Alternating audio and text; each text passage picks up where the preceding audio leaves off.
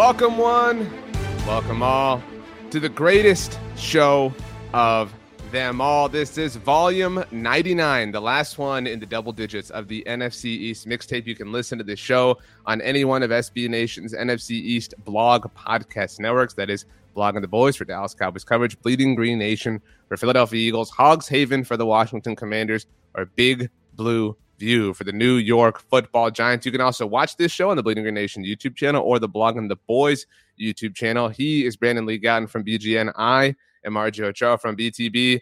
And Brandon, I'm not here to be a jerk. Philadelphia Eagles lost the Super Bowl.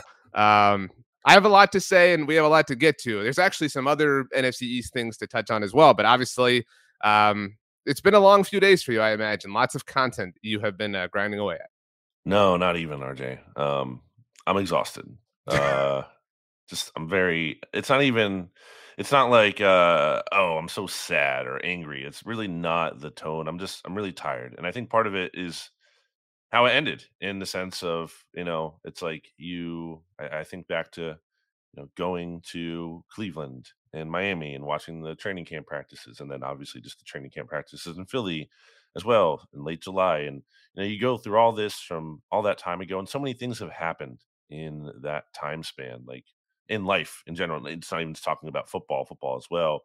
And it's just kind of weird for it to all end so anticlimactic. It's like that's what all this was leading to, this very historical, maybe the best Eagles season finish aside of my lifetime. And it just ends like that. And it's like, okay, weird ending. And also just not even ready for me personally, at least. I think other people have turned the page quicker than me, like talking about mock drafts.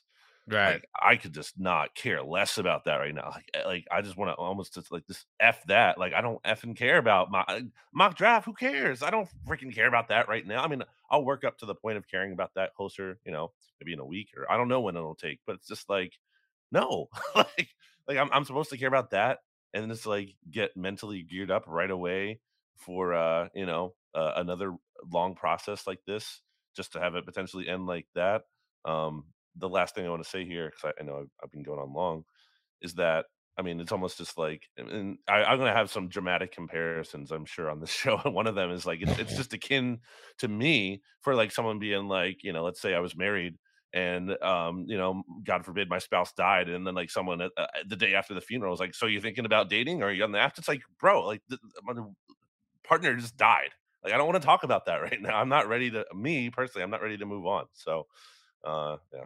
That's where I'm at. Well, we are recording on Valentine's Day, so a very romantic analogy from Brandon Lee Gowton right there. Happy Valentine's Day to you, Brandon. Certainly, it was anticlimactic. Obviously, we'll touch on the penalty a little bit. You've touched on it a lot at BGN Radio, and everybody at BGN has done so.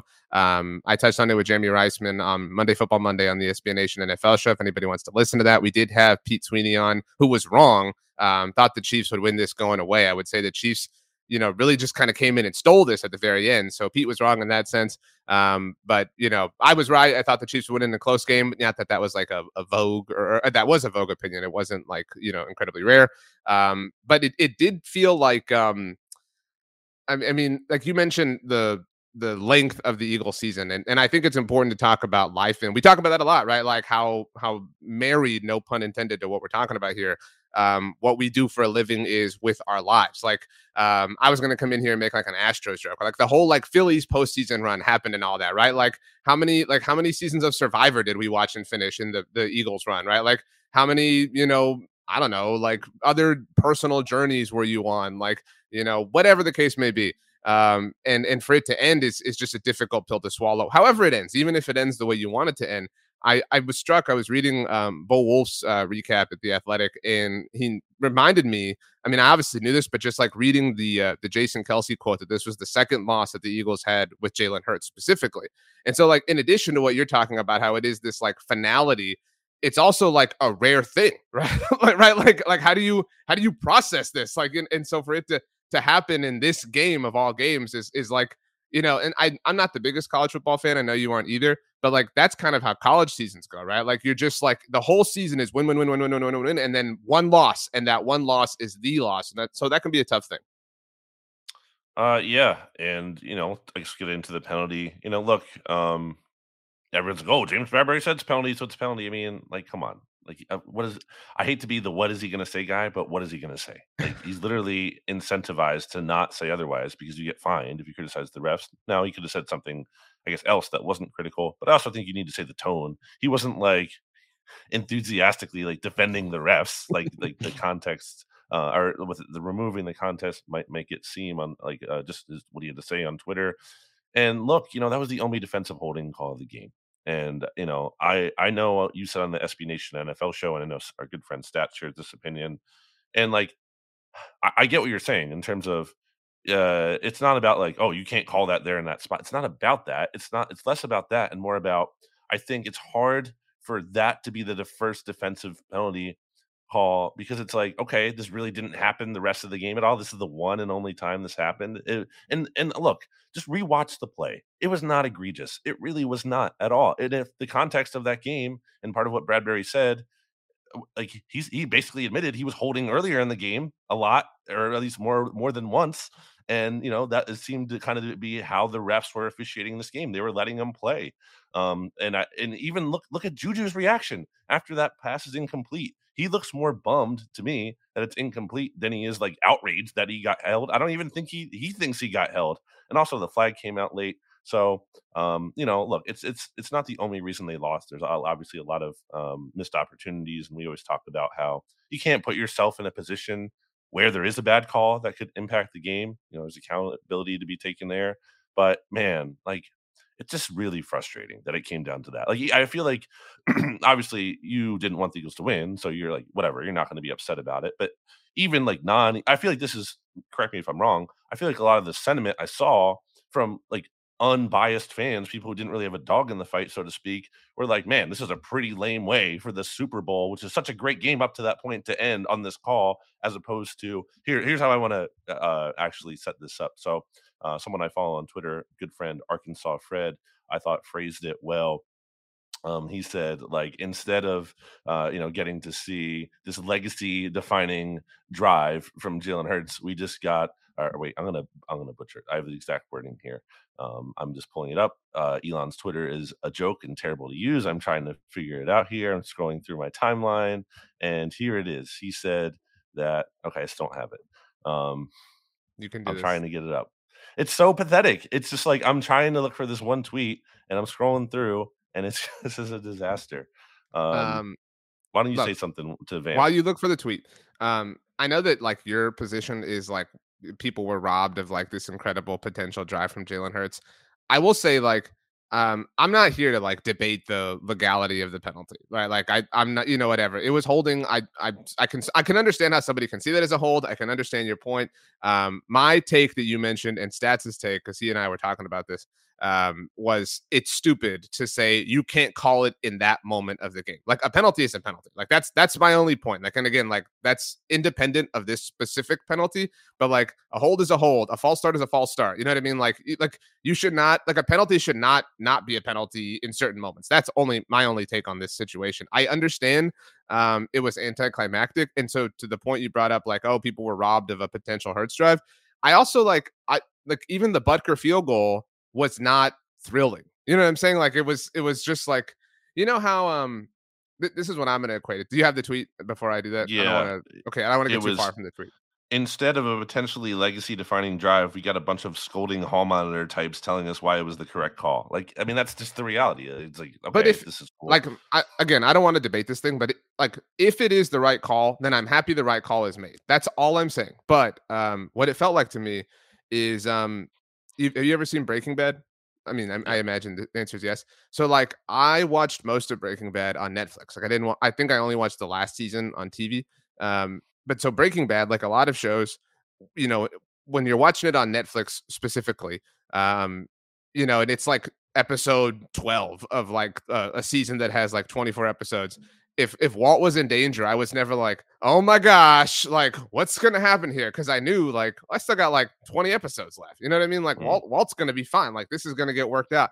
It's kind of like back to Survivor when you're fast forwarding through commercials or something, and you're like, well, there's only like 12 minutes left. You know what I mean? Like in the hour, like they're gonna have to figure this out in this time. Like you can kind of context clues it a little bit, and it kind of ruins reality. I don't know if that makes sense. That's how the Butker field goal felt. Like the like the coolness of the moment, even if you think the Chiefs winning was cool, which I obviously did. The coolness of the moment was impacted. It was deflated a little bit because even if it's the right call, because it's a penalty. Like again, Mhm. even if the penalty had been egregious, even if you agree with it, like the fact that such a pivotal moment happened that way is just like whatever. I mean, if it were a movie, I would want it to be different, but it wasn't a movie; it was real life. And so it is what it is. I do want to say at the beginning here, because we're only about 10 minutes in, I mentioned this on the NFL show, and I wanted to say it here. I don't think Nick Sirianni is going to get enough credit, for how he handled himself after the loss. And I don't think that any Eagles player is really getting a lot of credit. I think, no offense to Eagles fans, but I think Eagles fans being upset about the call is overshadowing Eagles players being like, look, dude, that's the call. Like, we're not going to complain about it. You know what I'm saying? Like, they deserve a lot of credit Mhm. for that. And I agree, I think that Nick especially in contrast to Sirianni, the 49ers still whining, like, literally up to the Super Bowl. you had a lot of thoughts on that. And I Debo literally understand. called James Bradbury trash. Like, come on, man. Like, really? Um, Like, that's just I'm not here disrespectful at a to human level. I'm not here to defend the Niners in any way for how they handled themselves, but you used the words human level. On a human level, I do understand them feeling like it was not, the best way for them to go out. Like that's a hard pill to swallow. I get that, but obviously there's a lot there. But the thing I don't think Nick Sirianni is going to get enough credit for is the non timeout call. I don't know, and this is difficult for me to say. I don't know that there's a coach who understands the value of timeouts in the NFL more than Nick Sirianni. Obviously, this is leading to it was 3rd and 9, right? And he takes the false start, or sorry, takes the delay of game as opposed to burning a timeout. It becomes 3rd and 14, and the Goddard play happens that Andy Reid challenged. I thought it was the right decision to challenge. I didn't think he was going to win, but I think you have to challenge that, right? Like in that moment, with everything on the Mhm. line. High But leverage. that was that's an elite move to not call that timeout, to understand that timeout. That's a move that Andy Reid doesn't understand, even himself. Now a Well two-time Super Bowl winner. I mean, it's kinda funny though, because you could also say, okay, it's not good that you're not getting the play calls in quick enough there. Something was wrong in the Sure. process because that was happening a bit at that point in the game. Like, it was like the play like, they had the delay of game. So don't love that part of it. But overall, I don't know, I struggled to kinda categorize this game for Sirianni because I thought he did a lot of good things. Obviously, you look at the success of the offense, he deserves credit for that. Shane Steichen's the play caller, but Sirianni is the one, he's part of the process still. He's putting the plays into the play sheet that are getting called. So I definitely think he deserves credit for that. And the team was not unprepared at all. I mean, they deleted halftime like they did. I don't think there's a lot to say he was disastrous, but at the same Did time, Did you see this AJ Brown tweet or quote going around at this the point? quick I don't know if you've clickbait seen it thing? today. Yes, well, okay, so this is gonna touch on what I'm about to touch on. I mean, I think he needed to be more aggressive, and I don't think AJ Brown was ripping Nick Sirianni there, to Right. be clear. I think he was just being honest in terms of well, that's the thing. When you kick a field goal to go up 6 on Patrick Mahomes, who, like, you weren't stopping, then what does that mean? Like, there's no point. It's not they're not making a two-possession game. You still need the Chiefs are still probably gonna get a touchdown, and you're gonna be down. So, like, I definitely think he was I said and this is not hindsight analysis. I said prior to the game on BGN Radio that Patrick Mahomes is Michael Myers from Halloween. Like, you can like shoot him with a shotgun, you can light him on fire. Doesn't matter. Dude's gonna keep coming back. You have to do like literally everything you possibly can. You have to like wrap him up in a coffin and then sink that coffin to the bottom of the ocean and then put him in a meat grinder. Like you have to do like every possible thing, and I don't think Sirianni did that. And it's easy for me to say from my chair here as a podcaster, but again, I said it from the outset that he needed to go for these on these fourth downs, and he did just at some points in the game. I don't want to say he never did, but to not go for it at the 4th and 2, I think it was at their own 32 Right.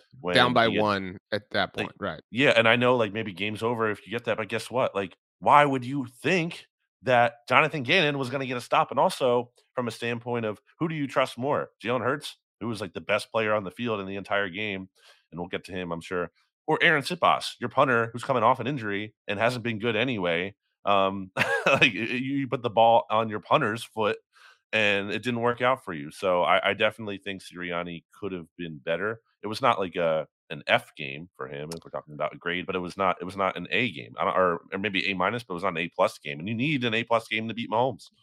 I agree with that. I agree with you. Like the process that led to the great, non timeout call was broken, right? So like it's like, oh, cool, you dug yourself out of the hole, but like you still dug the hole, right? And I actually have never understood that phrase. Like you dug yourself out. Like you don't dig to get out of a hole. You know what I'm saying? How do Like you get the out of the digging's hole? already, yeah. Like, you Well, yeah, you jump. do. You just keep digging it deeper until you get to the other side of the earth, and then you just climb out. I That's mean, I won. that's I a weird phrase, but I had another thing on the Bradbury penalty. I wasn't done with that. I mean, yes, you can say it's a penalty, but like, yeah, I mean, again, you have to look at it live versus the like. If you Zapruder it, yes, it does look like a penalty. And also, okay, also going 62 in a 60-mile-an-hour speed zone is speeding. But like, really, if you're gonna get pulled over for a ticket like that, are you really gonna be like, well, the police I officer is mean, right. I was definitely speeding.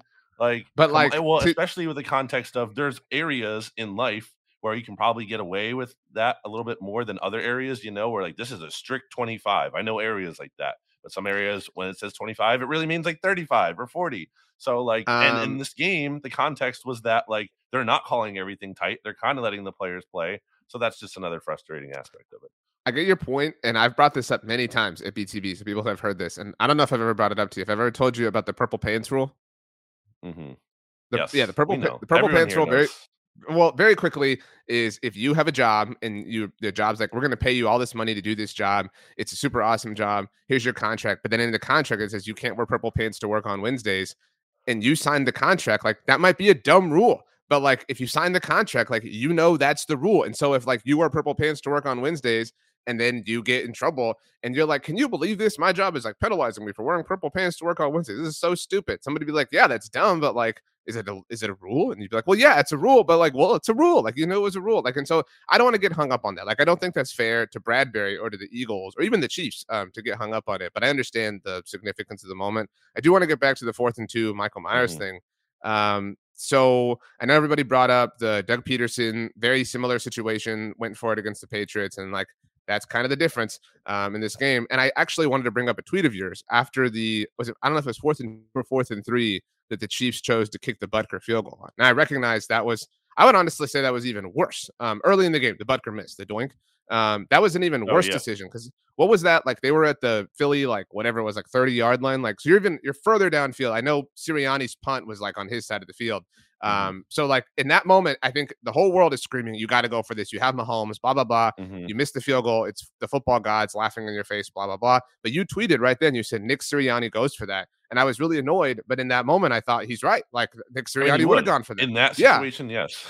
But and so like they're not the same situations, but like at that point, everything you said is true and valid. The context of the moment that Hurts is playing out of his mind, blah blah blah, whatever. You have to go for that, and like that's the really that was the Rogue One sort of storyline of Sirianni's game. I thought like that was the biggest mistake he made, and it felt like I know the Tony play or the Tony return was so quick, but it just felt like it went from and the Brown quote I'm talking about was when they were up 27-21. Hmm. He said I thought we could still lose, and it was so fast that it went from like a 6-point lead to an 8-point deficit. Like it was like 10 minutes of real time, and it was literally like a blink, and you have to know that. You have to play that way. And I give Sirianni is really annoying, but I give him a lot of credit for playing that way all season long.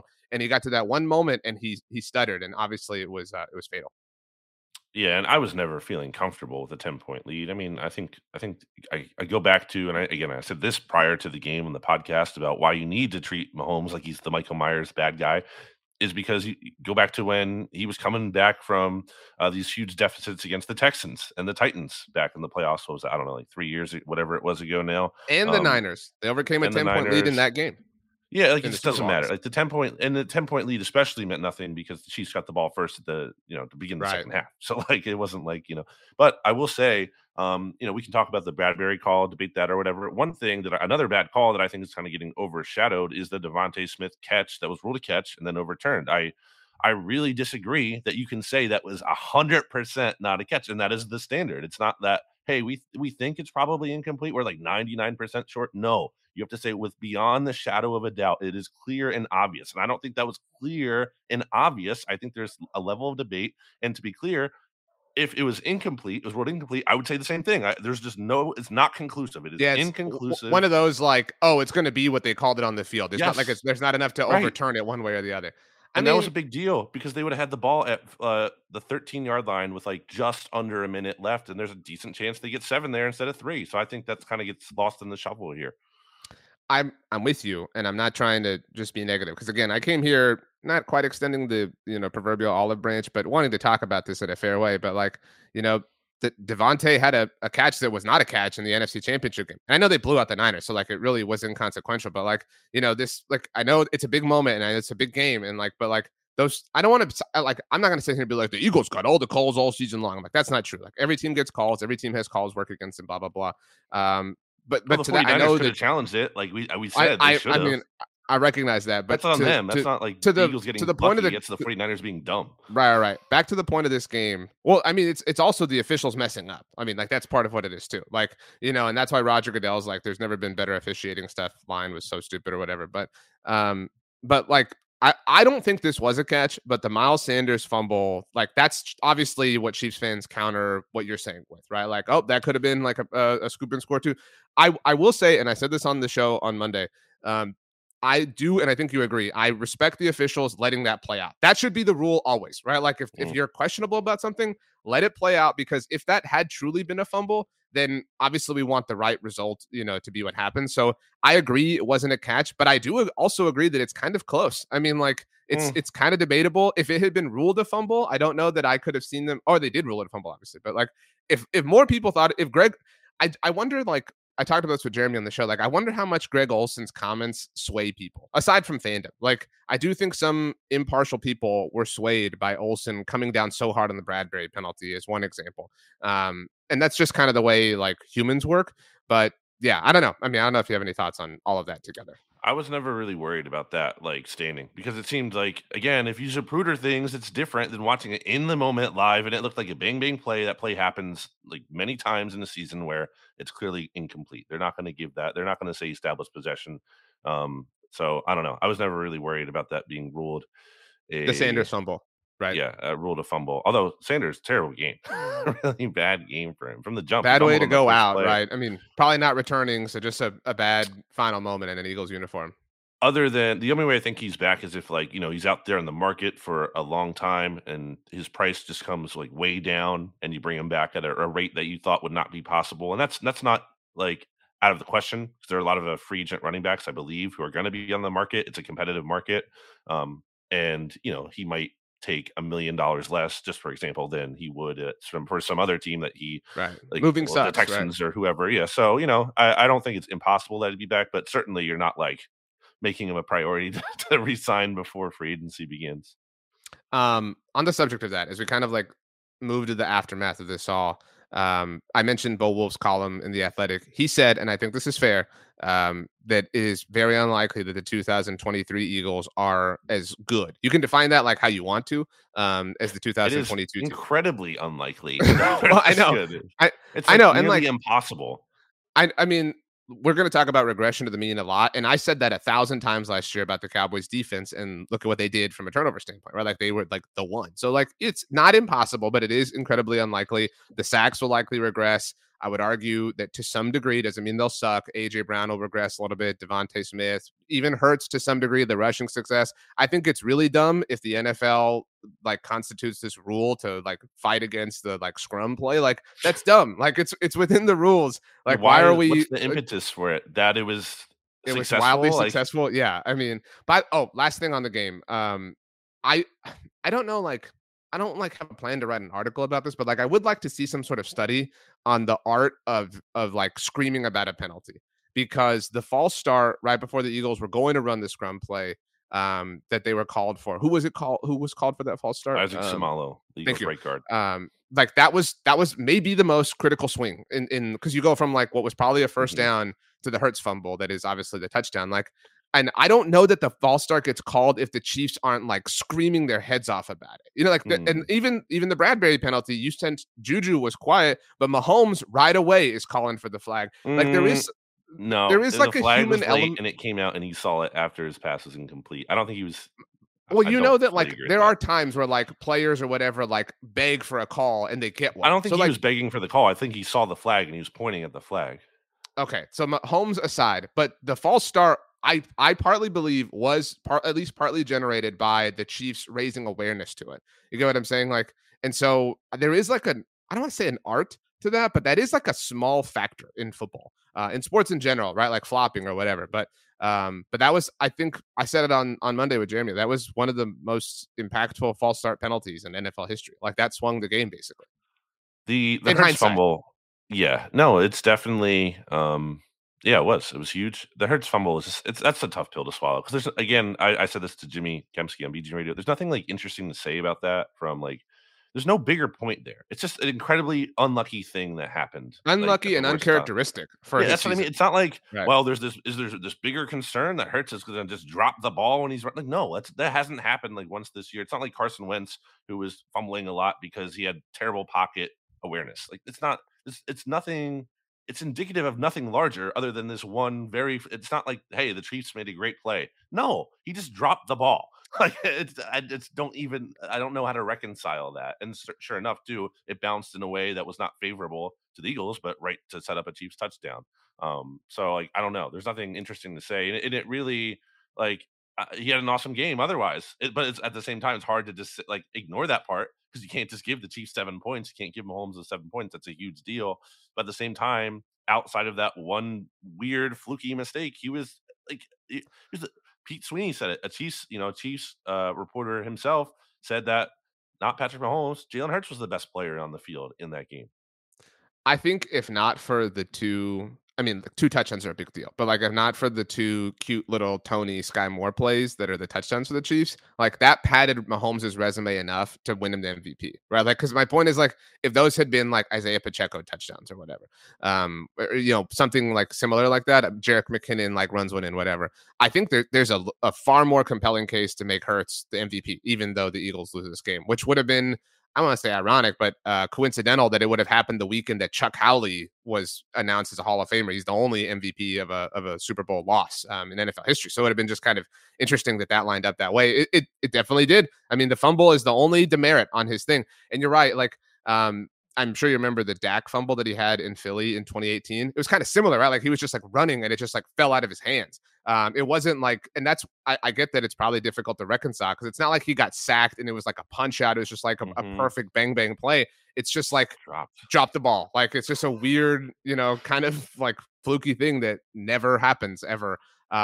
It's tough. I mean, and it's tough to say that like I mean, like there's a lot of reason for hope and optimism for the Eagles, but like Jalen Hurts had maybe like his finest hour and they didn't win the Super Bowl. You know what I'm saying? Like that's a hard thing to get. And I don't say that to be mean or anything. It's just I get that No, it's a tough week. that's the whole tone of the game, and like I think they've scored the most points ever in a Super Bowl loss. Like this was the game that in so many other Super Bowls is a winning game. Like Right. it's just not in this game. So that's the And tough part I'm to sure reconcile. It's not like they came out and they sucked, and it's like you can be mad or no. There's like it's been again part of the reason it's been tough to talk about after the loss because there's not a lot to like take on, like have takes on, like oh this player yeah, this and like there's the things you can nitpick, sure, but you can do that in literally any game ever.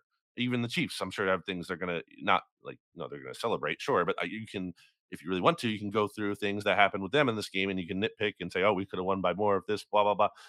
So like I don't know, it's just not.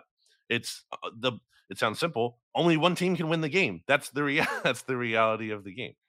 this was really that. Like, this was like a 51-49 split, and Yeah. in Kansas City was just on the 51 side of things. You mentioned it, most points ever scored in a losing effort in a Super Bowl. Obviously, it's been well said. Second team ever to blow a double-digit lead at halftime. Obviously, joining the 2016 Falcons. That one's obviously more embarrassing for obvious reasons. We'll talk free agency stuff obviously in the coming weeks. And I know you have a list up at BGN, all the pending free agents on the Eagles, and there are a lot of important ones. I would guess Jason Kelsey is at the top of your personal list. Yeah, we to see, if he wants to play again or Right, like, not. that's also a unique thing, but, like, as far as, like, most important players, he's gotta be at the top of that list, I would imagine, like, who's topping him if not him? Again, I'm not Okay, even okay. there. I'm not even Okay, ready well, to, because it's just this like there's plenty of off season. We'll get to it, but it's just like we don't need to. Not we. Again, I'm not gonna begrudge anyone who wants to do that and look ahead, but like I'm just mentally not there. Someone who writes about the team literally every day, Right, all the, for the past sure, a okay. billion days. I'm just like I'm not ready. So to sort of keep things positive, although I'm not necessarily interested in that, but I mean, let's also be fair and objective. I wanted to look because it's so often said, like, oh, it's really difficult to get back to the playoffs if you lose a Super Bowl. And I was kind of curious because I didn't totally remember. And I meant to only list 10, but I listed 11 on accident when I was compiling the notes, which will serve my two in six argument very well, I imagine, with the audience. But so these are the last 11 teams in reverse chronological order. So, like, most recent to further in history. And what they did, the Bengals a year ago obviously lost the Super Bowl, and they made it all the way to the AFC Championship game, and they lost to the team that won the Super Bowl, obviously in the Kansas City Chiefs. So, good precedent there. The year before, the Hmm. Chiefs lost to the Bucks, and they obviously made it back to the playoffs. They lost in the conference championship game. So you're talking about the last two teams who lost the Hmm. Super Bowl both made it back to the AFC, or in their case, the AFC Championship game. The 49ers lost to the Chiefs the first time around, and they missed the playoffs the following year, but they had the most games lost due to injury in 2020. Dallas was second on that list that year, but San Francisco obviously was just so beat up, and so they missed the playoffs entirely. The Rams, after losing the Super Bowl in the 2018 season, missed the playoffs in 2019. So very few teams on this list, as you know, Brandon, have missed the playoffs after losing the Super Bowl. Sean McVay, one of them. Sean McVay also had the worst title defense of all time. But tell me more about how Sean McVay is the next Bill Belichick. The 2018 Patriots, who of course lost to the Eagles, they came back and won the Super Bowl the very next year against the Rams, we just talked about. The 2017 Falcons, I consider that to be the most impressive one on this list, just given the way they lost the Super Bowl. They did make the playoffs. They won a playoff game against Sean McVay, again, the next Bill Belichick, and did lose to the Eagles, obviously, in the Yeah, divisional round tight of the game. playoffs. The 2016 Panthers, who this team kind of felt like to me, this Eagles team, from like a just pure domination standpoint all season long. I'm not saying they will have the same fate, but they did miss the playoffs the following year. But again, tell me more about how great Ron Rivera is. In 2015, the Seahawks, after the Malcolm Butler pick, they made the playoffs and they lost to the aforementioned Panthers in the divisional round of the playoffs. Last three here, the Broncos, after getting embarrassed by the Seahawks, they did make it back to the playoffs and they lost to the Colts in the divisional round right before the Deflategate saga was born. In 2013, the Niners, who had lost to the Ravens the year before, they made the playoffs and lost in the NFC Championship game. That was the Richard Sherman, Michael Crabtree, Mm, sorry corner game, whatever. And then the last one on this list, the 2012 Patriots, who lost the Super Bowl to Eli Manning in 2011 that season. They did make the playoffs in 2012 and lost in the AFC Championship game to the Ravens in Joe mm. Flacco's run. So of these 11, last 11, only three missed the playoffs the following year. And the Niners one, you can kind of chalk up to the injuries. And the other two, you can chalk up to some poor coaching in Sean McVay and Ron Rivera. Yeah, I don't feel like, oh no, the Eagles can't even make the playoffs next year, especially in an NFC that is not like shaping up Well, to that necessarily. narrative exists, and that's why I'm saying, like, that narrative is kind of false. Sure. Yeah, I'm not like worried about that so much. It's more of just actually being able to win the title. A lot goes into that, and the Eagles were so healthy this year. And look, I think there's reasons to be optimistic and pessimistic, and maybe I'll do that for a column for BGN. Reasons to feel good about the team moving forward, reasons to feel bad. If you're looking for reasons to feel good, Jalen Hurts being as awesome as he was, and honestly, look, he's 24. It's possible he still gets better. Might he regress in some ways? Sure. But, like, is it also he could get better? Yeah, I think it is. I think with Jalen Hurts, specifically because he's gotten better basically every year in the past whatever many years now, I definitely think that is a big point of optimism. And yes, the Eagles are going to have to pay him a big contract extension, but still, you have some kind of window with him here. I do believe in that much. I believe that Nick Sirianni has shown enough to, at the very least, so he's not like a liability. And he does give this team an edge in terms of culture, in terms of analytics and being aggressive. So you have that going for you.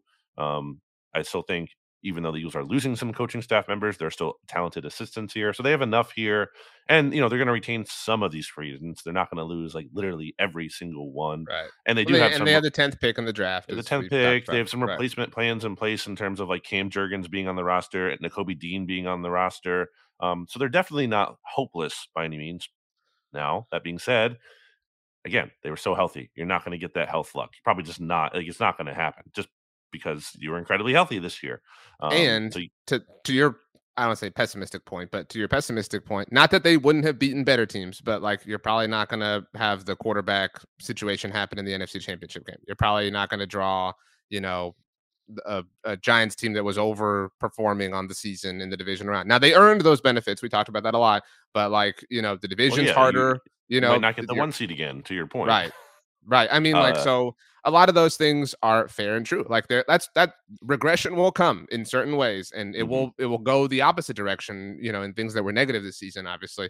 And that's like the thing, like, even regression can happen like week to week. You can have literally the third best, sack group of all time and then not get a single one of the Super Bowl. Like, you know what I mean? Like, it's just, it can be that fluky sometimes. That's the biggest disappointment, I would imagine. It is, but like I have a hard time totally being I just can't buy that it's like 100% the pass rush just didn't show up. Like that is so impossible for me to believe that like that is 100% the case. Because like what does that even mean? They just got bad all of a sudden or they weren't trying? Like I think you have to say more than 0% that a field with slippery conditions, which is just a joke that even it exists at all. Like it's just pathetic. There's no good reason for that to be a variable in this game, especially to the degree that it was. But I think it did specifically not prevent the Eagles from winning. But I don't want to hear that like, oh, both teams had to deal with it. Yeah, they did. But like, let's say RJ that which hand do you use? Are you a lefty or a righty? I'm right-handed. All right. Do you know a lefty? I mean, yes, in my life I've known somebody who's left-handed. Yes. Who is it? My mother-in-law is left-handed. Okay, so let's say you and your mother-in-law have to perform a task. You have to take a test, like a written test. You have to write like an essay. Okay, both of you have to tie your right hand behind your back. That's not proportionally like just that doesn't affect you evenly. Like there's definitely a team that is impacted more. And I think specifically when it came to the edge rusher matchup, the Chiefs' offensive line is definitely good. And they should get a lot of credit for playing well. Patrick Mahomes deserves credit for getting the ball out fast. Certainly, these were factors. Andy Reid deserves credit for scheming, Eric Bieniemy, all of that. Yes, all that is true. At the same time, the biggest advantage the Eagles had over that Chiefs offensive line was on the edge against Orlando Brown and Andrew Wiley. And you saw in the game where there'd be rushes where Josh Sweat and Reddick would be rushing them wide and they would just fall down. Like that's tough. That's tough to see. I don't have a passionate take on the other than like it's stupid that this would exist. That this did would you be see the this case. text from Stats? That's what I was about to read about this. Okay, yeah. So a tweet from Ollie Connolly, as if Stats knows that we're talking about this and need this. He texted us this. Ollie tweeted that he charted slip/Sodgate. Those are Ollie's words, not mine. The Eagles defense had a player slip on 38% of Patrick Mahomes' dropbacks. 5 times they had multiple slippages. The Chiefs defense had a player slip on only 14% of Jalen Hurts' dropbacks with no multiples. Ollie did the work here, so I'm not trying to be like, hey, give us some more work. I think he has a Substack too that people should check out, the Read Optional. I would like to know what the dropbacks were. You know what I mean? Like, what were was one the Kelsey touchdown? You know what I mean? Like, I would like to understand what specific, like, were they inconsequential? Were they all incompletions? I'm not saying this makes it any better or worse or whatever, but I'm just curious. I do think at the very least, kind of like the Bradbury thing, I don't mean to lump all of this into this word, but it does ruin the aesthetic of the Super Bowl, right? Like, it's the freaking Super Bowl, dude. Like, it should be cool. Everything should be perfect and immaculate. Like, you should not have a crappy field that they took all sorts of victory laps on. I'm sure you saw in the lead up to the game. But okay, we have a lot more to get to, but we should take a break. So let's do that and hear a word from our sponsors. Brandon, during the break, I told you the movie that I watched over the weekend. What was it? I don't know. She didn't actually do that. I mentioned it on the NFL show on Monday, so I thought you would remember. I watched Top Gun Maverick. I hadn't seen it. Oh, yeah, that's right. So I watched it. It ruled. Like, it was so cool. Like, I absolutely loved it. And I partly loved it because I remembered Miles Teller, like, continually coping during the World Series about how like what was the line he had like in the like hallway? He was like, "Remember, this is going to be the moment that the Phillies came back and won it." So it makes it easier for me to enjoy. But that's my only snide remark this particular episode. I feel like we've done all the like Super Bowl post-mortem that we can. We do have other Eagles things to get to if you're ready to do that. Well, I will say, controversially, low key, the person I believe in charge of the field is a Chiefs fan, so or is from Kansas City at least. So, a little suspicious. Okay, so you and I started recording this actually on it is Tuesday, Valentine's Day. It's now 12 p.m. Central Standard Time on the dot. We started recording right when Shane Steichen's introductory press conference happened as the new head coach of the Indianapolis Colts. Mm. Before we get to that, it did feel to me, I don't know, but like both coordinators were going to return, and then Sunday morning happened. It felt like Sunday morning before the game was the like wave of like, well, both Shane Steichen and Jonathan Gannon are going to leave after all, blah blah blah. Like, and it makes sense, obviously, like given that the Cardinals and Colts. To be clear, at the time of this recording, there's still no news on the Cardinals job, but it does make sense. But it was just kind of like out of nowhere, like these big bombs, like they're about to take these jobs. So I'm sure that made the day more interesting as well. There's some writing on the wall in terms of I think we'd seen like the Cardinals are pausing their search. That was kind of midweek last week, and the fact that the Colts search was going on for so long, there was some thought that okay maybe they're just waiting for a Super Bowl assistant, and Right. certainly that was the case. I believe actually when you give credit to Mike Silver, he on Saturday night said that like there's buzz that Steichen and Gannon are very much in play for these Colts and Cardinals jobs, even though we hadn't seen a ton of that. So there was an inkling there, but certainly it became more definitive on Sunday about Steichen to the Colts. And interested to see how that goes. Steichen, had a big role in the Eagles' offensive success. He took over play calling for Nick Sirianni during the That was turnaround in in 2021. 2021. Right. Okay. Yeah, that's our understanding. I wanted to make sure the Cowboys fans listening and reading believe it to again, I don't want to like, just be so like obtuse, but like the offense was not thriving. Steichen took over. By the way, Shane Steichen called plays for Justin Herbert his rookie year with the Chargers. Mhm. But so Steichen takes over, I don't know if it was mid 2021, but then the run game gets going, and obviously was the play caller in 2022. Yeah, and again, I want to make the distinction that it's not like Sirianni is, part of he's putting plays into the play sheet that are getting called. Like he is very much involved in the process. It's not like a hands-off process. But yeah, I mean that's going to be a big thing for the Eagles to replace here. It seems like Brian Johnson, who is the Eagles quarterbacks coach and has a relationship with Jalen Hurts, and has been an offensive coordinator at the college level at Utah for 2 years, Houston for 1 year, and then Florida most recently for 1 year. Will be the replacement. He's getting a lot of interviews for other jobs. I know the Ravens hired Todd Monken, but Brian Johnson was said to be in the mix there. And possibly the timing of Monken getting hired today on Tuesday might have to do with the fact that Johnson will not be leaving because he's going to stay in Philly because Steichen is in Indy. So that's I think the big name to watch there. And then we'll see with Gannon. I think Steichen's obviously the bigger loss just because of the Eagles' offensive success. I don't think it's like that they're doomed without him because I still think they have a lot of good things going for them. And I think Johnson, from what I've gathered, I have not seen him call plays extensively, but from what I've gathered in press conference settings, he seems like a real inspiring guy. Jalen Hurts loves him a lot, so they're on the same page. So that's the offense, and then Gannon, we'll see. Yeah, but would not be heartbroken to see Jonathan Gannon go. I haven't been a Jonathan Gannon fan. I have said before that I thought he was over criminalized. He is clearly, I think the term scapegoat implies that like he did nothing wrong. He obviously did not have a great game in the Super Bowl. Zero But like sacks, zero takeaways, and I and Mahomes completed over 80% of his passes. Like it's not that you're going to shut him down, but you need to do you need to have one thing to hang your hat on, and he didn't. The only stop he got right was the missed field goal where the Andy Reid should have went for it. And did they well to punt? your they kicked the field goal and he missed it. Harrison Butker. So no forced punts, right? No, there were Well, a couple punts. Yeah, there okay, were. but like to the point you made, whatever it was, 40 minutes ago. I mean, they're a what BLG deems to be unfair penalty. I'm not saying you say it was unfair, but you get my point. They're that away from him getting a critical third down stop.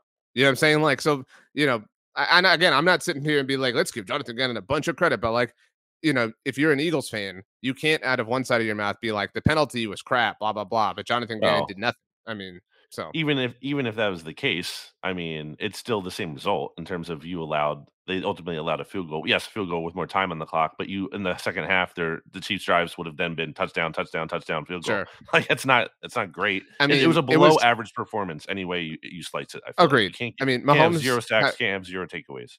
and he had one incompletion in the second half, and it was the crazy merry-go-round thing, whatever. But I mean, it is Mahomes, right? Like, so this becomes this like we don't have to like Mahomes everything, right? Like, oh, like he doesn't have to be absolute trash because he got outworked by Patrick Mahomes, right? Like a lot that welcome to the world, you know what I mean? But I again, think I get the point. All I'm saying is like he was a very good defensive coordinator for most of the season. He had his flaws. Unfortunately, his biggest flaw was in the most important game.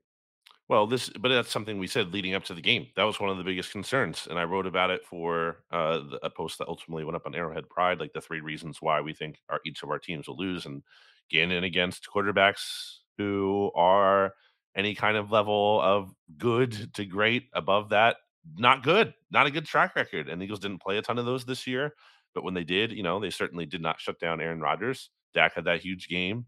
Like it's just you can't get it just seems from a philosophical perspective that Gannon's strategy to really kind of dumb it down is just like to wait and kind of hope that quarterback's going to make a mistake and rely on the pass rush. And it just feels like sometimes you got to have like a trick up your sleeve or something. You have to force the issue. I feel like that you can't just let the other quarterback methodically move down the drive because I know you don't want to allow big plays in theory, but sometimes a big play, especially like if let's say the Eagles allowed a big play at the end of the game on that final drive, the Chiefs score, then the Eagles have a chance to get the ball back.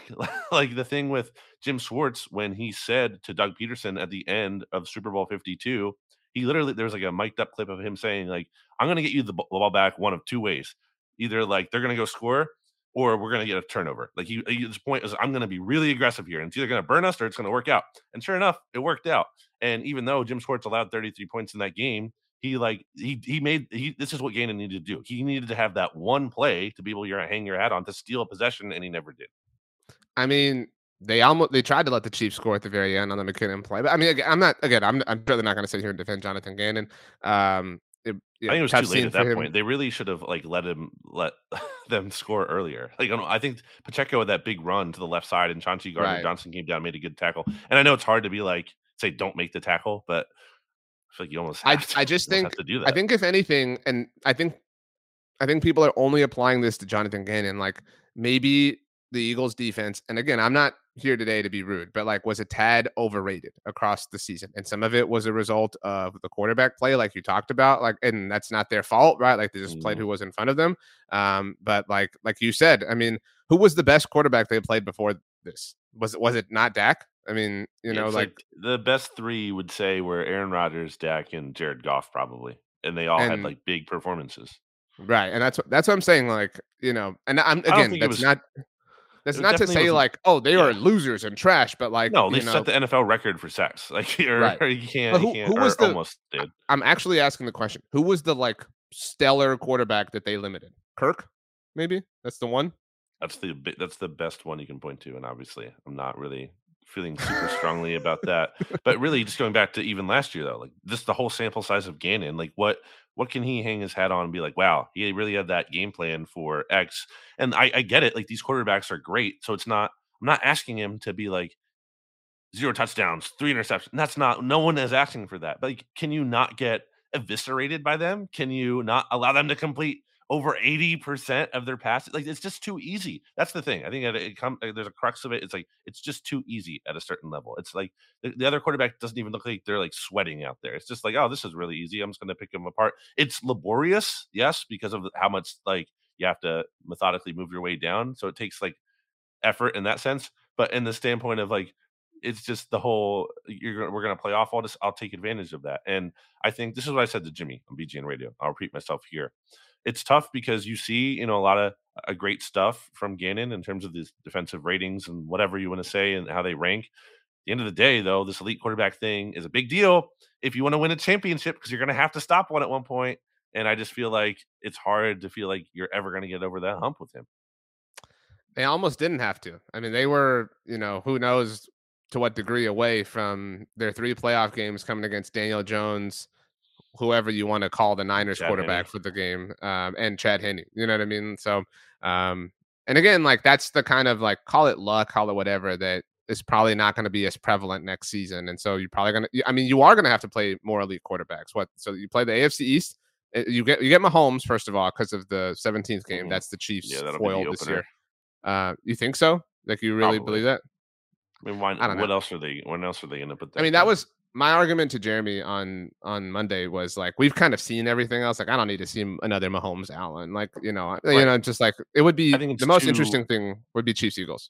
it's just I feel it's a no-brainer. You're officially, like, tying a bow on the 2022 season at that point Right. and kicking it off into 2023.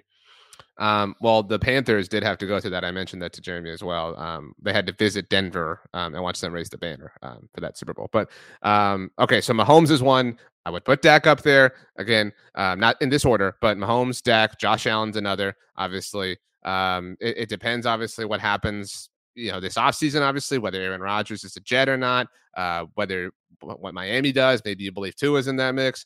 The Vikings, you'll get, you know what I mean? Like, again, I know you don't believe in Kirk Cousins, but that's another one. And whatever this is the NFC West, right? For the NFC East this year. So I know you don't want to like think too far into the future, but like Kyler, maybe I know they beat the Cardinals this year. But by the way, did you see that the Chiefs had this was really funny. Chiefs had more wins in Arizona this year than the Cardinals. Yeah, that was also gonna apply to the Eagles if the Eagles won Oh, that's right, because they won because there yeah. too. Yeah. That was funny. That was really, really, really funny. So kudos to that person. Okay, we have a few other NFC East things to fly through. If we have no more thoughts on the Super Bowl. Yeah. Okay.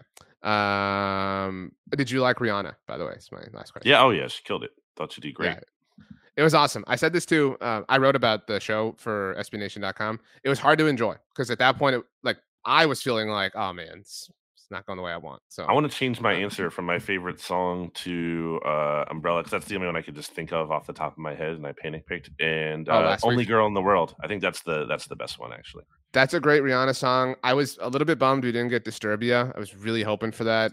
Holden said the But same thing. He was sitting right next to me when we were watching my friend Holden, who is a big yeah, NFC mixtape listener, and he was like, "What? She's gonna do it, right?" And I'm in this at this point, it had been like whatever many like I knew it was winding down. I'm like, "I'm sorry, buddy. I don't think it's coming."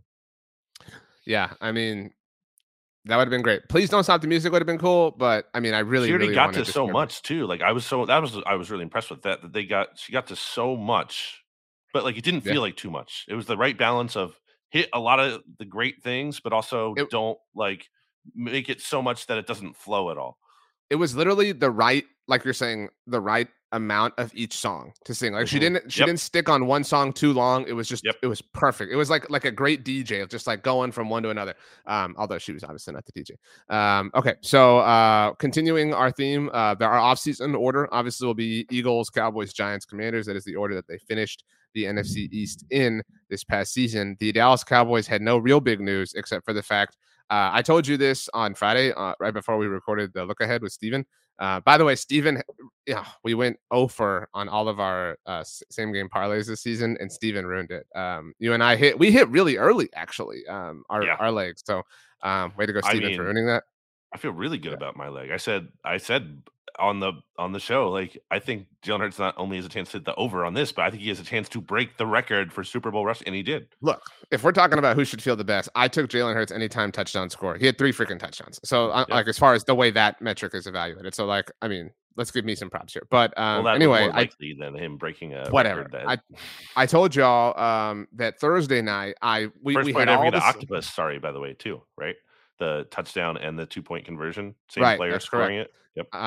Right. So I told you that Thursday night we were all prepped at BTB. And you know how this goes. Anyone who wants to know how the sausage is made, we had some pre-rides and some graphics ready. DeMarcus Ware, Hall of Famer, boom. Right on. Yep. Chuck Howley, like I said, only MVP to lose the Super Bowl. We got the stuff ready. Boom. Awesome. Cowboys have 2 Hall of Famers.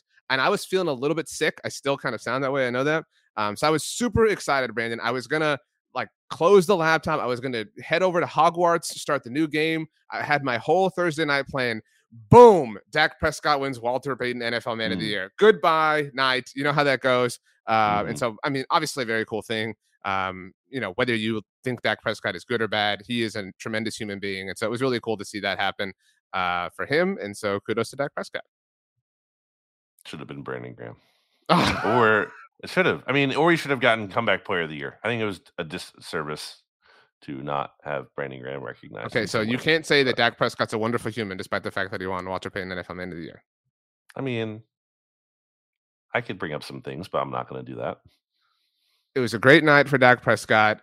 Great night for DeMarcus Ware, obviously, who was on Blog on the Boys last week. People can go back and listen to or watch that interview on Blog on the Boys channels. Awesome for Chuck Howley. Did you have a hard or strong take on the Hall of Fame class as a whole? Obviously, outside of them. No, I don't honestly like. I don't really care about the Hall of Fame. Like super passionately. I just don't. I don't. I mean, I know it's hard for you today. It was kind of cool to see Joe Thomas get in. Zach Thomas finally got in, former Cowboy, once upon a time. Other than that, it was kind of chalk. Maybe I'll Felt like care a more win. when I get older, but I just feel like some of these players I didn't really like fully watch, or like I don't know, like I'm not watching Joe Thomas. I know he's great, but like not like watching Brown. I'm not watching him play. I don't know. Just don't feel like a strong connection to it. I went to I told Joe Thomas this. He was on Belong on the Boys a long time ago. I went to Brown's training camp in 2008. I was in the Cleveland area, and me and my dad went, and I met his grandparents. He was a second year player at the time, Joe Thomas, and his grandparents are the coolest people. They like his grandfather had like an orange. His grandmother, I'm sorry, had like a orange mohawk. Like they were dressed in all sorts of Wow. like wild, crazy, cool, fun gear, and like had all sorts of stuff. So super cool to see them supporting him. So happy for Joe Thomas and his family. Like I said, friend of BTB. But yeah, I don't really have like a passionate take. Happy for DeMarcus Ware. Happy for Chuck Howley. Happy for Dak Prescott. Did you watch any of NFL honors at all? No, zero chance. Okay, I went to bed at like. Wait, when was that? When that were was I? Thursday night. Thursday Okay, night. no, I did not. Yeah. I guess on Cowboys note, just to make sure we get this in here. It was a busy week not covering the Super Bowl because we had a lot of interviews and stuff. Trayvon Diggs stopped by Blogging the Boys and kind of issued a decree and asked Cowboys This is fans this is so sad. to clamor to get Stephon Diggs. I'm not making this up. Like he literally said, everybody tweet get Stephon to Dallas. Okay, I'm And sure Stephon Diggs. Well, I'm just sure to the be clear, Bills will trade him. Stephon Diggs was interviewed by USA Today the next day on Friday, and he was asked about this. And he was, I think, said the right things, like had enough fun with it, whatever. Neither of them were like, "Well, we could play together in Buffalo." Like that was Oh, that of was never course. like the argument or like never a line. It was just like, "Oh yeah, we could play together in Dallas." Like it's a funny thing. I don't think it happens either, but this is a new offseason thing to watch out for. That's all I'm saying. I mean, yeah, the Bills would take on $37.5 million in dead money and to actually lose 17 million if they trade him. So, and then even next year they would take on a $25.7 million in dead money. So, like, he's not really tradable until 2025, which is his age 32 season at that point. Yeah. Tough scene. Oh well, but that was the biggest news outside of everything. The New York Giants, on the subject of NFL honors, Brian Dable did win Coach of the Year. I don't think either of us have a problem with that. Makes sense. Obviously, he had a phenomenal season. I also wrote Kadarius Toney in the notes just because he had the big night. I think if he takes that punt return back, he's Super Bowl MVP. By the way. Maybe. Probably not. I mean, they love to give it to the quarterback. Yeah, Brian Dable got beat by Nick Sirianni and spanked 2 out of the 3 times. So that's kind of funny. First, I forget what it was. First, I think the Giants are the first team that the Eagles have ever beaten 3 times in one season. So there you go. Well, that doesn't happen a lot, like that Right, opportunity, right? but So, it's a thing. Dable's um, great. I thought he maximized the talent. It's interesting because progress isn't always linear, as people like to say, and the expectations are higher now. Like, the expectations have been raised because of what he did this year, and the pressure is on. We'll see if he can do it. I think this is a very critical offseason for the Giants. I think, as I've said before, they can kind of go one of 2 ways. I think most fans are just going to assume that it's definitely going up, but there's the potential to kind of get these decisions wrong, depending what happens with the Daniel Jones contract. I think they're going to sign him. But really, the Saquon thing, that's the big thing. Like, how they Right. handle that situation is a really big decision. If you give him the Zeke contract or something dumb like that, not optimal, but we'll see. I saw, I mean, this has been said many times, but I saw Daniel Jeremiah tweeted, I think on Monday, he was like, "This running back class is loaded." There's like there's starters on day 3, and it's like, "Hey, Cowboys, hey, everybody, listen, like, look at this tweet. Like, stop doing the thing and do the smart thing, please." I was And kind of so is the surprised. free agency class, like I said. Right, Like, right, there's right. a lot of Well, but options. but to that point, like, why pay somebody in free agency? You know Well, what I'm I'm saying, saying? like, But wait, like, you could just wait is my right, point. You don't have to no, good. go out and I'm saying pay the big bucks, but I'm saying just don't pay anyone and wait, and then eventually someone will probably be available at a good price. Great point. My last thing on the Giants, I had 2 things, and this is one. I was kind of surprised we didn't get like a line from either of them in Super Bowl week. You know what I mean? Like you would have thought that one of them would have been on with somebody and said something about a deal or a contract or whatever. But I don't know, just didn't totally happen. The second thing, on the subject of a team beating another 3 times in a season, 2009 Cowboys beat the Eagles 3 times in one season, but whatever. Okay, so that's the Giant side of things. Washington has a little bit of news going on. So first of all, Eric Bieniemy, obviously Chiefs offensive coordinator, is thought to be their potential new offensive coordinator. And it was reported on Tuesday that Greg Roman is going to interview for it as well. So they're a long ways away from Scott Turner.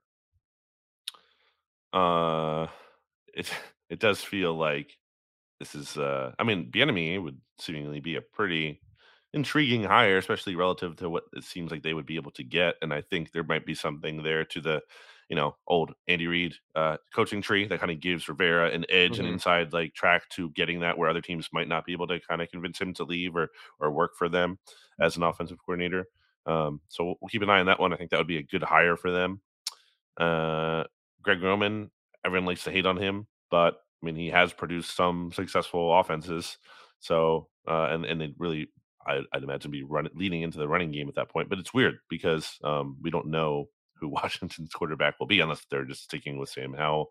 Well, But that that would Ron not. Rivera did say that last week. I know you were really busy, but he gave an interview and said, I don't know who it was with, so apologies, but that they're likely going to begin everything with Sam Howell as QB1. But I mean, take that for what you will at this point in the I mean, season. yeah, you have to say that at this point because he's your only quarterback under contract, right? I mean, they're going to cut Wentz at some point here, and Heineke, I guess, is a free agent. Um, Other thing on Washington is that I know Josh Harris, who owns the Sixers, which is so stupid, was touring their facility, I believe, Right. recently. So that's another thing to watch there on the ownership front. Still sounds like Bezos is in play. We'll see how I want to get your take on this because for me, as it was already weird when Josh Harris bought the Devils because, as you You may or brought may this not up, know, right? Like yeah, the whole yeah, tri-state area geographical that thing, right? like, how would you feel if you were in that situation? Does it matter to you?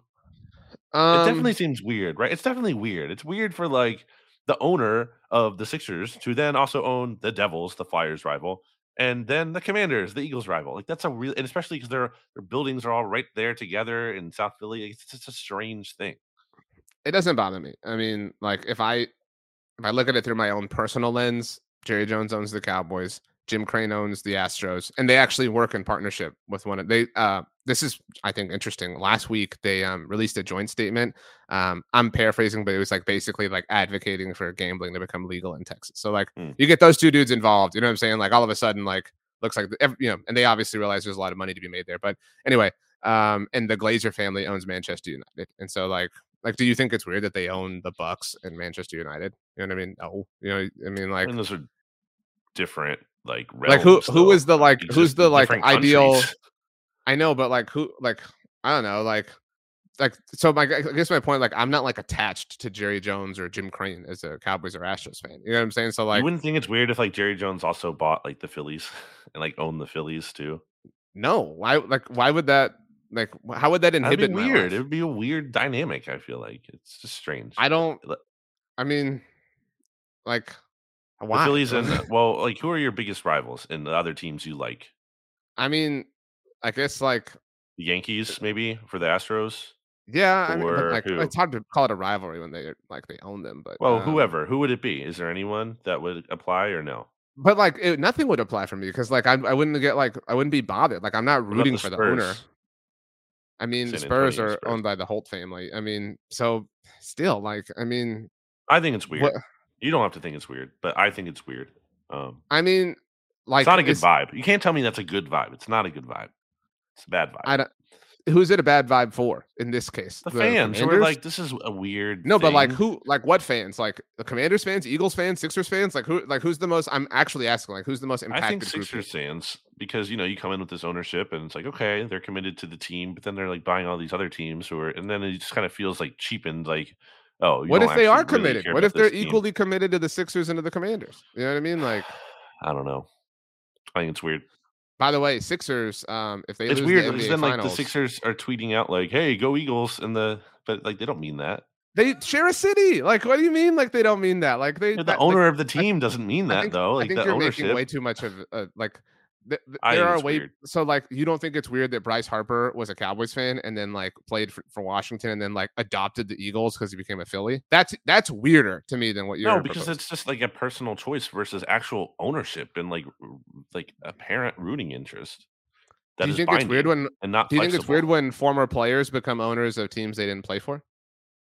Um, no, not really. But like So like who is that? the Derek Jeter Owners? stuff. Like Is Derek he an Jeter was owner? like a part owner or had the like Mm. role, like maybe not Oh, owners, but the like partial owner stuff is like BS though. Like Will what about Smith when is a they become partial owner of the coaches? Sixers, but like he's never What around. It's what in about when they name become only. like coaches or prominent figures for like I don't know, No, I think that's Like different Larry to me. Bird. If Larry Bird like coached the Lakers or something. Yeah, or like Michael Jordan with the Bobcats. Like you know what I'm saying? Or not the Bobcats, the Hornets. But like, you know what I'm saying? Like what about that? Nah, Like I mean, not enough of a rivalry I factor think there too. we've wasted too much time on this. Yeah, So probably. but I was gonna say, so the Philadelphia Union lost the MLS Cup, the Yep. Phillies lost the World On the Series. same day that the Phillies lost the World Right. Series. The Eagles I lost mean, the let's Super be clear Bowl. though, that like the Union won. Like I have, like I like the Union, I cheer, but like it's Right. nowhere. Like if we're talking about Right. No, devastating but scale, not I'm even just saying anywhere what like close. what the tweets were and what the content has been made around. Yes. So the Union agreed like lowest level impact for most fans. No It ramped disrespect to up. their hard. Y It Right. was like, okay, that's a bummer, that sucks, but okay, Well, whatever. and And then it then led to the like if they lose the MLS Cup and the World Series on the same day, like and then like they the did, Union and the loss was Phillies worse lost. because of the World Series loss. But so Well, the Phillies lost. lost. The series was over to me at that point anyway. I wasn't like Right. just devastated they lost. I was more devastated about the game 5 or whatever it was. But also it was weird because The the Eagles were playing that night or game 5, right? right. Game 5 was the Chas McCormick Thursday night. catch. Right. Yeah, And when they and the were in Eagles were Houston. playing, so it was like kind of weird because I was like couldn't really even fully focus on that anyway. Right. All that happened this Eagle season. Back to your earlier point, but okay. So Phillies lost the World Series. Eagles lost the Super Bowl. Are you worried about the Sixers?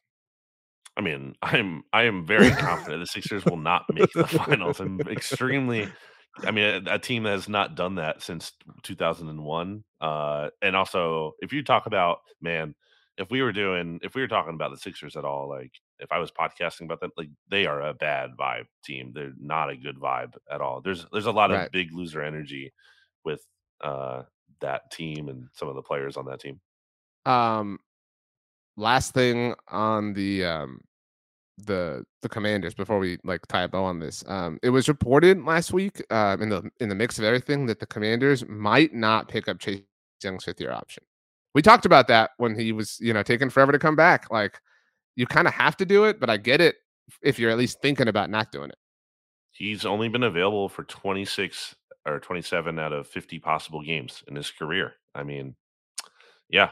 And, he wasn't really playing well prior to he got hurt. I mean, he only had 1.5 sack the before he got hurt in 2021. So it's not really like crazy to me that they wouldn't do that. I mean, I think you have to let it play out. I don't think you can just assume, especially, they have more information than we do. Maybe that recovery or that injury was very serious and they're kind hmm of worried about what his future is going to look like. So, yeah, I think that's the right call. We talked about this too. He's missed. I don't know what it is off the top of my head now, but he's missed like I don't know, like 80% of divisional games. So you know what I'm saying? Like he's not even Yeah. like a He's huge played against the impact. Eagles once or He twice. didn't. Twice. I think he played in the first game against Dallas in 2021, but he's missed. Well, he Mhm. played in the last one, but the last one was inconsequential, obviously for them. But yeah, tough scene. Okay, any final thoughts before we wrap this up? I don't think I don't know if you touched on Jalen Hurts specifically as Oh, much. I mean, you gave him credit. I'm not saying you didn't. I'm saying I like, mean, how phenomenal did this? game. Yeah, did this change your outlook on him? Are you willing to admit he's the best quarterback in the NFCs? Yes, I think he's clearly very good. I think we were both, maybe you more than me, wrong about him as far as what we said this time a year ago. He took the leap. I'm I'm not gonna like pick apart the like lack of passing in this game, whatever. I mean, it wasn't required. That was always like the conversation, right? Like, well, we haven't seen it, but it hasn't been necessary. Blah blah I mean, he blah. made high level throws in this game, like No, some he really did. incredible throws. And I love the decision on the AJ Brown touchdown. Like, I love the like give your guy a chance, type stuff. That's a skill. And Yeah. he's a top Trayvon Diggs actually tweeted about this right before like 10 minutes ago, real time. He's a top 5 quarterback. Like, we could sit here and debate like I would take Josh Allen or Joe, but like whatever. Hmm. He's in that group. I mean, it's Mahomes in his like own universe, and then the conversation starts for like who do you want next? You can make an argument for Allen, Burrow, Hurts. Hmm. Um, that's about it. I would put Dak on the next, kind of plane or wave, with maybe Trevor Lawrence is on his way there. Justin Herbert's there. Like, I don't put Justin Herbert in the same mix as I just said. So Hmm. we'll see. But he's very good. I do think regression's coming for the Eagles as a whole. That's not again like a insult or anything, but like the rushing success will be an interesting thing to watch. I mean, like how teams attack the Eagles in 2023, how smart you have to be.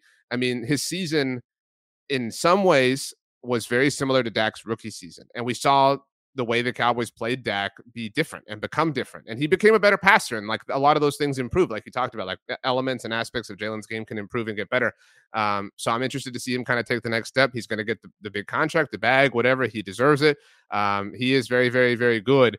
And I'm genuinely interested to see what the team looks like with him having to be the driving force when the defense does regress, when Kelsey's gone or whatever the case may be. I mean, it is going to be Jalen Hurts' team, and I can tell you, as a team, as somebody who roots for the Cowboys, it's hard. It's hard when the quarterback has to be the main guy, because then you end up where we're at, saying like he needs help, he needs help, he needs help, and so that's I think my last thought is it.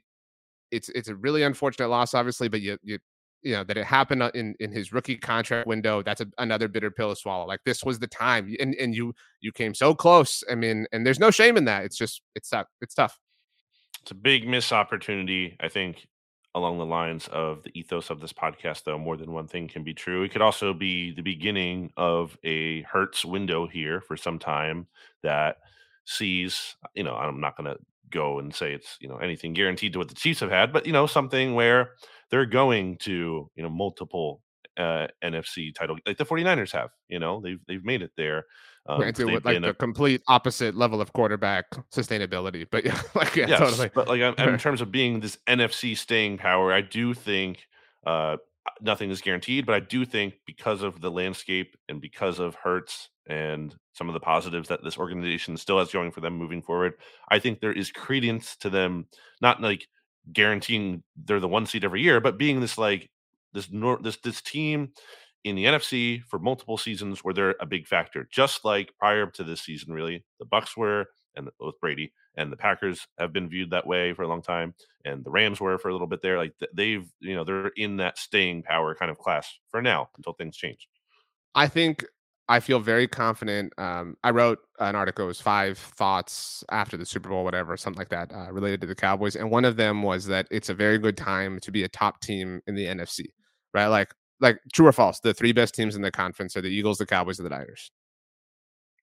Yeah, Yeah, and like put them in whatever order you want. Like as the season unfolds, like they're like I if you had to give me those 3 or the field to win the conference, I would take the 3. You know what what I'm about saying? Like, Justin Fields?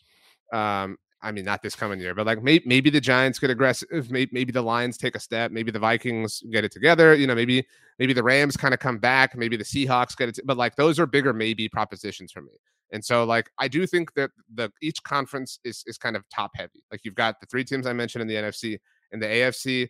I mean, I would say the foils. I would say the Chiefs right now are akin to the Eagles, right? Like kind of the top team in the conference, and obviously the team that won the Super Bowl. I would say the Bengals are very akin to the Niners, right? Like kind of find a way to get it done, always like a super huge threat. And the Bills or the Cowboys, lots of potential, a little bit erratic, and right now has a quarterback that needs a little bit more help than the one main piece he has: Stephon Diggs in Buffalo, CeeDee Lamb in Dallas, and so those are the 6 teams. Again, I would almost take those 6 teams over the entire field of the NFL.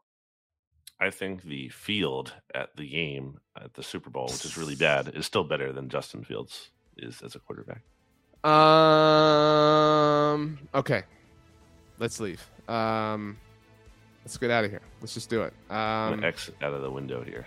Can last I do that? thing, Does that mess up the podcast if I just close? Give us 2 words, please. I'm tired.